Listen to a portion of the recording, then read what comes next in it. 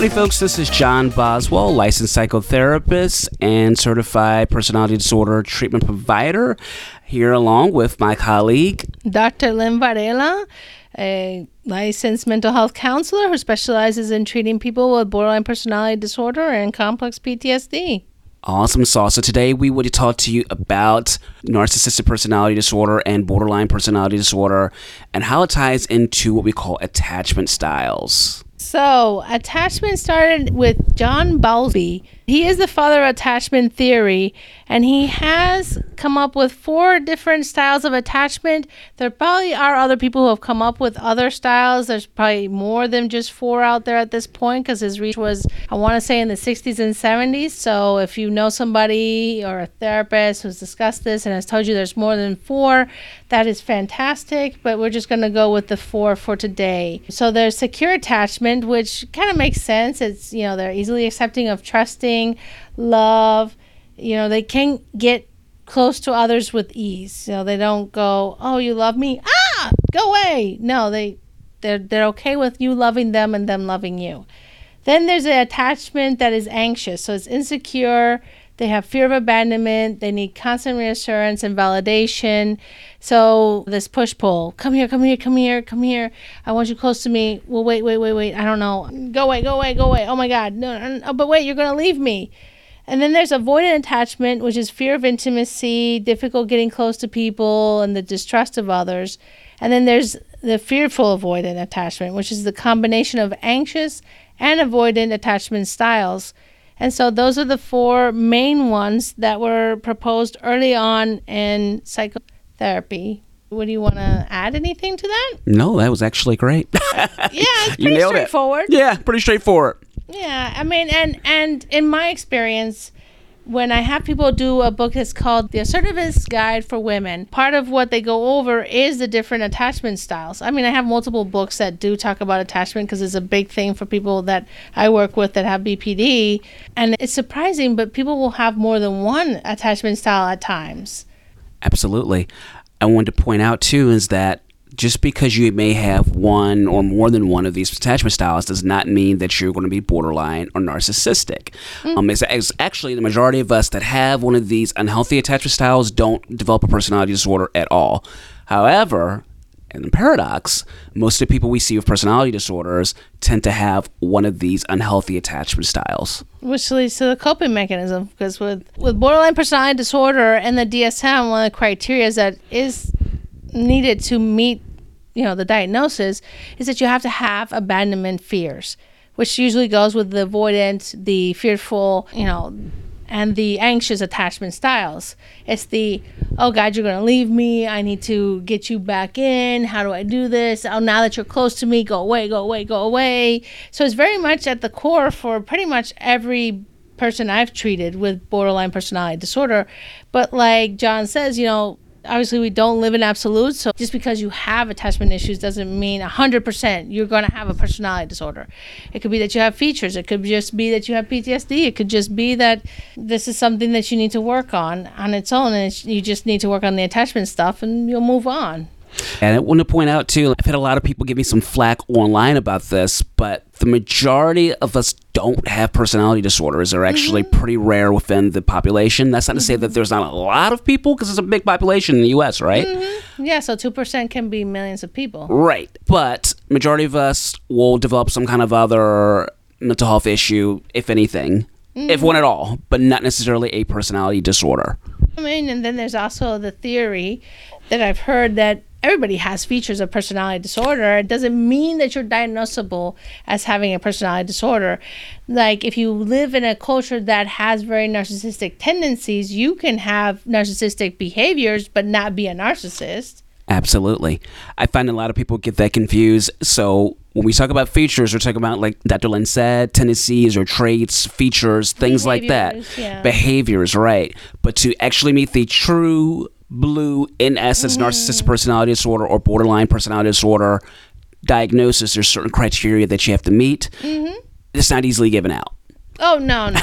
And that's why when people come to me and go, oh, my partner's a narcissist, oh, let's not throw that word out, because it's like a word everybody loves throwing out. It's AKA, this person's an asshole, therefore they're a narcissist. And I tell people, well, no, maybe they're just an asshole. Maybe they're not a narcissist. I said, and then I always specify, well, if this person is a true narcissist that can be diagnosed, this is what the behavior would look like.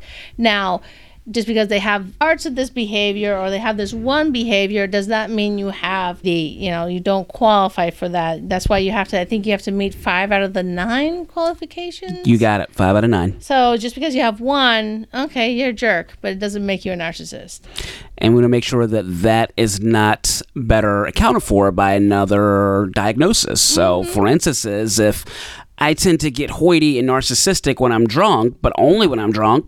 It may not be that. Or if I have dementia or a head injury, I may act differently than I used to act as well. So there's a couple factors we look in, and we always encourage people not to do a layman's diagnosis. Always go ahead and seek help from a professional. And what's most important, really, is just how are you being treated? Are you okay with the way you're being treated? Whether you're narcissistic or not, or borderline or not. That's what it comes down to. Oh, you definitely have to rule out the medical. Thanks for bringing that up, because there are medical conditions that can mimic a mental health disorder, like Absolutely. a TBI, a traumatic brain injury. I have seen people who had no mental health issues, no problem, had great relationship with their wife, and then they got into a motorcycle accident that hit a certain part of their head in the front, and this person there was domestic violence, there was a lot of other issues that had never been present, but really it's not a mental health issue. I mean, I was treating him because I was, it presented as mental health, but it was really rooted in that there was brain damage. Yeah, even something as common as bipolar disorder could look like narcissistic personality disorder while the person's in mania, when they're in the up phase. Even addiction can look like narcissism. Absolutely. Very much so. Yes. So then, if we're going to talk about attachment styles, as I see it, is that there were certain needs that we had that were not met. And so there's various people throughout the history of psychology that have spoken about needs and not being met and what can happen, starting with Freud, and his was always very sexual, because everything with Freud was always sexual.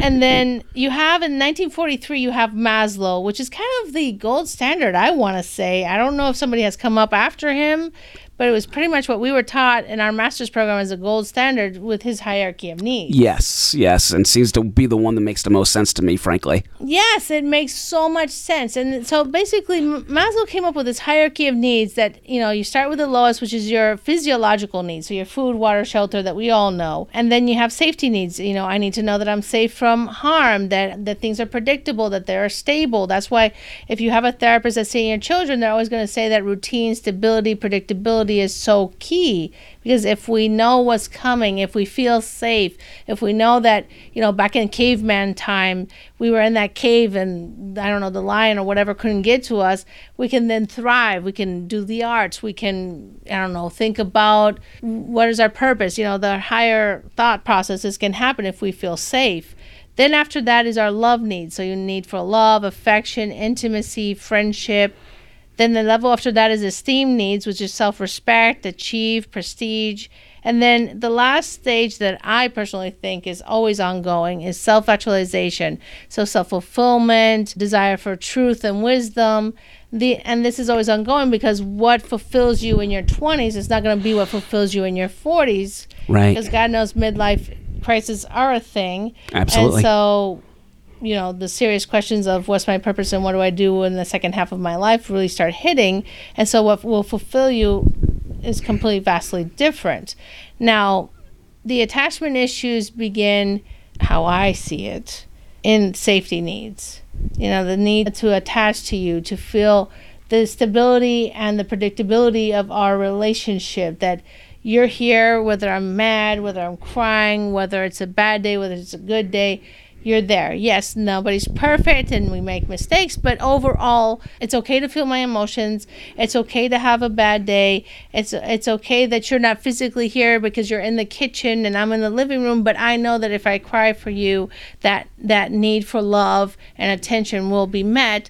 And it's also about mirroring and validating, that the parent's going to say, oh, I love how you look with that tutu always on, that you look so cute and with your uniqueness, and that you have a sense of fashion that maybe nobody else has just like you, but it's amazing and it's great and it's fantastic to see. And if that's early on with those love needs, then I learned to validate myself. I learned to know my worth, and that I wore the tutu and I didn't do anything with it. I'm not going to become a grand ballerina or anything with it, but it's just how I want to wear it. But just because I'm me, I have worth. And so when that needs, because physiological needs are very important too. They are. If you don't have food, water, then you're in survival mode, and obviously everything else is kind of disrupted right then and there. But the love needs are so ingrained with the attachment, because as people who had lots of money, they had the best schools, they had the best clothes, they had filet mignon for dinner, and they did not have their love needs met. And so having those physiological needs met was important and was good, and it was a foundation, but it did not insulate them from the harm that the lack of love need caused. Absolutely. And there could be, as Dr. Lynn was saying, the opposite extremes of overcompensating. So I worked once with a patient who was borderline or had borderline personality disorder, and she had 7 children, and all of her children were diagnosed with some kind of disability. Whether they all had disabilities or not was very subjective, but she made sure they got the diagnosis. She made them completely dependent on her. So she would often complain to me, these kids can't do anything without me. He's 16 and he can't even microwave food for himself. He doesn't know how to do it. Yeah. But in the same token, she was enabling them to do these things and wanted them to be dependent on her. Learned helplessness. Absolutely. And she told me that, well, my parents were the complete opposite. And I was 13 and drinking and drugging and smoking and having sex, and I could do whatever I wanted. And they had no attachment to me whatsoever. They didn't care what I did. They didn't look out for me. So I tried to do the opposite and make sure I protect my children at all cost. Yeah, and that happens very commonly, that people recognize, hey, my upbringing was not healthy, so I'm just going to do the opposite. The problem is, and what I tell clients that they might not be catching, is what if your parents did the polar opposite of what their parents did? Then now you're reverting back to what generations ago were doing. Oh, that's trippy. I never thought of it that way. Yeah, because we're not the first generation to think, wow, my parents might not have done great. Let me do the opposite of this. And so how many times of us doing opposite, we're doing something from the past generations without even knowing it. And that's why I tell people, don't shame yourself about your parenting, because I don't think any of us really know what we're doing. No. We all are going to make mistakes. It's just as long as you try to do the best you can and, kind of learn from those mistakes of like, oh, that didn't work with this child. Let me not do it again. And maybe go to therapy if you recognize that you had unhealthy upbringing, so that you can, with an outsider who can see differentiate the trees from the forest, can go, well, have you noticed this and that? And how about we tweak this and that, so that you can be the best parent as you can within, your abilities, because, right, we don't know what we don't know.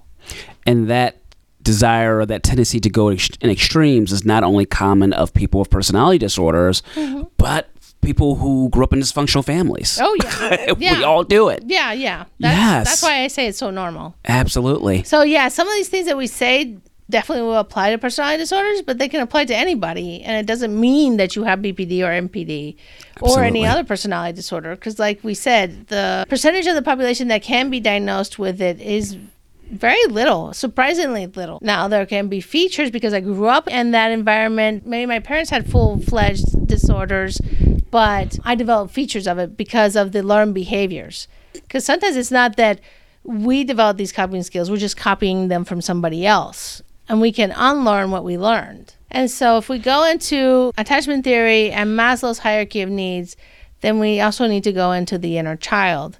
And I get it. Most people go, oh, okay, so kumbaya, let's hug some trees, inner child, let's do all this stuff. Because they're like, what is that new age stuff about inner child? I'm a grown-ass adult. I'm not a child.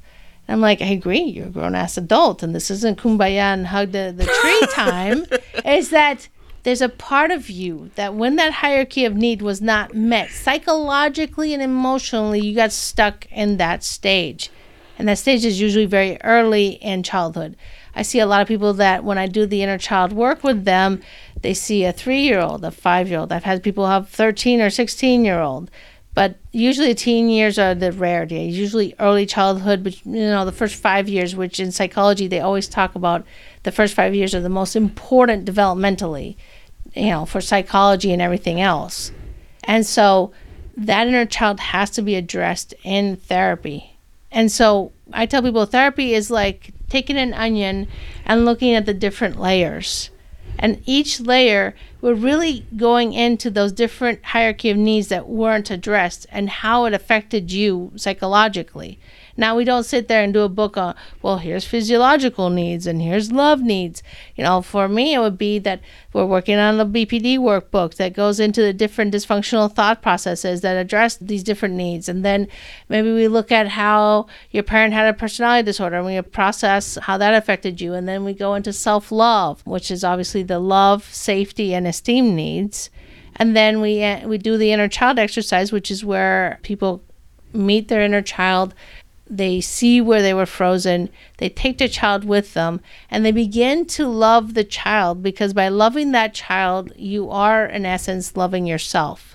And so from there, that you begin to grow the child, because you begin to be your own parent, and you meet those needs that weren't met in a younger age, so that as you begin to work on the shame, you're now growing with the child. You're listening to yourself. You're beginning to trust yourself. And therefore, you're meeting your own needs, which is the ultimate power. If you can meet your own needs, then people become a want, not a need. Oh, I love that. Mm-hmm. People become a want, not a need. Yeah, and that's so important. Because we want people. I want friends. I want a partner. I want people because we are social animals. But if you need them, then they can control you. Wow, that's heavy. Mm-hmm. What attachment styles would you say that you mostly see within borderlines? Anxious, avoidant, a lot of push-pull, a lot of I don't trust people, a lot of I keep them at a distance. But then I'm the duality within a person with BPD. I want people, I need people in my life desperately to validate my own existence. But at the same time, I'm absolutely fearful of people and don't want them near because they're going to hurt me. They're going to abandon me. And it's only a matter of time. I hate you, don't leave me. Yes. Wow. Okay. But actually, there is a book. Yes, there is. That title. Yes, there is. Because it's so true. It's like the person in the way of them getting exactly what they want, because they'll tell you, I want peace. I want healthy relationships. I want to be able to love people without being quote unquote needy. But it's them. It's them. They're the ones keeping themselves locked in where they are.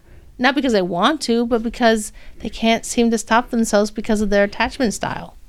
Mm-hmm. I'd say with the narcissist, we usually see avoidant attachment style, and that's because the narcissist growing up had to kind of figure out how to compensate for themselves, love themselves. I can take care of me. I wouldn't say love myself, but take care of me. I don't need anyone's attachment or approval whatsoever. Mm-hmm. And that may be because they had an overbearing parent who was very cold to them, or who's very conditional in their loving. Yeah. Or we have some who would do kind of the flip side of that, which is an anxious attachment. And it's okay, the love is very conditional. Yeah. I'll give you a hug, or I'll tell you I love you if you hit that home run. Yeah. So I'm always walking around on pins and needles, and I'm afraid I'm going to be abandoned now as an adult. Because, the love is conditional. It's very, very conditional. So we'll see that more so within the covert narcissists that take that anxious type of attachment style. Yeah. But have you ever seen the fearful avoidant one where they are anxious and avoidant at the same time? Oh, no. Tell me. Well, I've seen it with people with borderline where they have both, but that's the push-pull. Right. So what about covert, or can they be fearful? Absolutely, and this is more so the type that you'll see that'll be usually an abusive type, and that'll usually go more so towards the grandiose. So they'll be, I'm going to put you down, and I'm going to make sure that you feel less than, so you don't abandon me, you don't leave me, and then you try to leave me. It's like, wait, you're leaving me, you're just going to abandon me, you're leaving me like that after everything we've had, we've worked on together? That's crazy. Yeah. So then it's almost like they project their own fear onto the person and make them pay for it, because if you made me fear losing you, I have to make you pay for it? Absolutely. This is your fault. Okay. See, if you hadn't, made me mad by not washing the dishes tonight, we would never went through all of this. Huh. So it's you that keeps enraging me. I don't want to be a jerk to you, but you make me that way, right? That's the thing about personality disorders. And I don't know all of them, but the ones I've worked with, particularly borderline, especially narcissists, what I find particularly, I guess, upsetting is that they don't take accountability for anything. No. No matter how much proof you have, they never. But they demand accountability from you. Absolutely. It's a double standard. So Freud called that the observing ego. And because personality disorders tend to lack those, which is our ability to reflect, to take accountability, to look at ourselves and say, you know what, I kind of messed up there. Because they lack those, you will see that deflection constantly. Well, yeah, you don't like it when I talk over top of you, but hey, you stepped on my foot the other day. Yep. So let's talk about that. It's like, well, wait a minute. Let's stay at what's focused. And I believe what we modern day people call, what Freud called the observant ego, is really insight. Absolutely. That's all it is. Fancy word for insight. They don't have insight, but the other thing is they don't want it. Don't want it because if they come to therapy, you kind of maneuver to give them the insight, they'll maneuver away from it. Absolutely. So if you're able to get them through the door, remember, desperation is the best motivator. Yep. You know what? My wife and kids are leaving me because they say I've been a jerk to them. Really, it's not the case, though. They're the ones who've been tripping. But they say I'm gonna, if I don't go to therapy, they're going to leave me. So here I am. And then you may have a little bit of weigh-ins, particularly with the narcissist. But you have to really catch them at their rock bottom if they're going to get better and they're going to stay motivated enough to get better. Yeah, and you have to get them before they reinflate like a puffer fish. Absolutely. After that, it's a done deal. But I think we've pretty much covered a good material with attachment and the needs and the inner child. I mean, of course, this is very surface. There's so much more to all of these theories, but we can always go into them in another episode. Sure enough. We just want to thank you guys for listening in. We hope you took something from it. We will put a link or a list of the books that we mentioned within the show notes, in case you want to check those out. And please hit the subscribe button if you like what we talked about today, or if there's something you want to learn more about, please put it inside the comments. We're always looking at them. We're always looking to improve and get better and make sure we're reaching you all. Yes. All right. All right. Thank you for tuning in. Take care. Take care.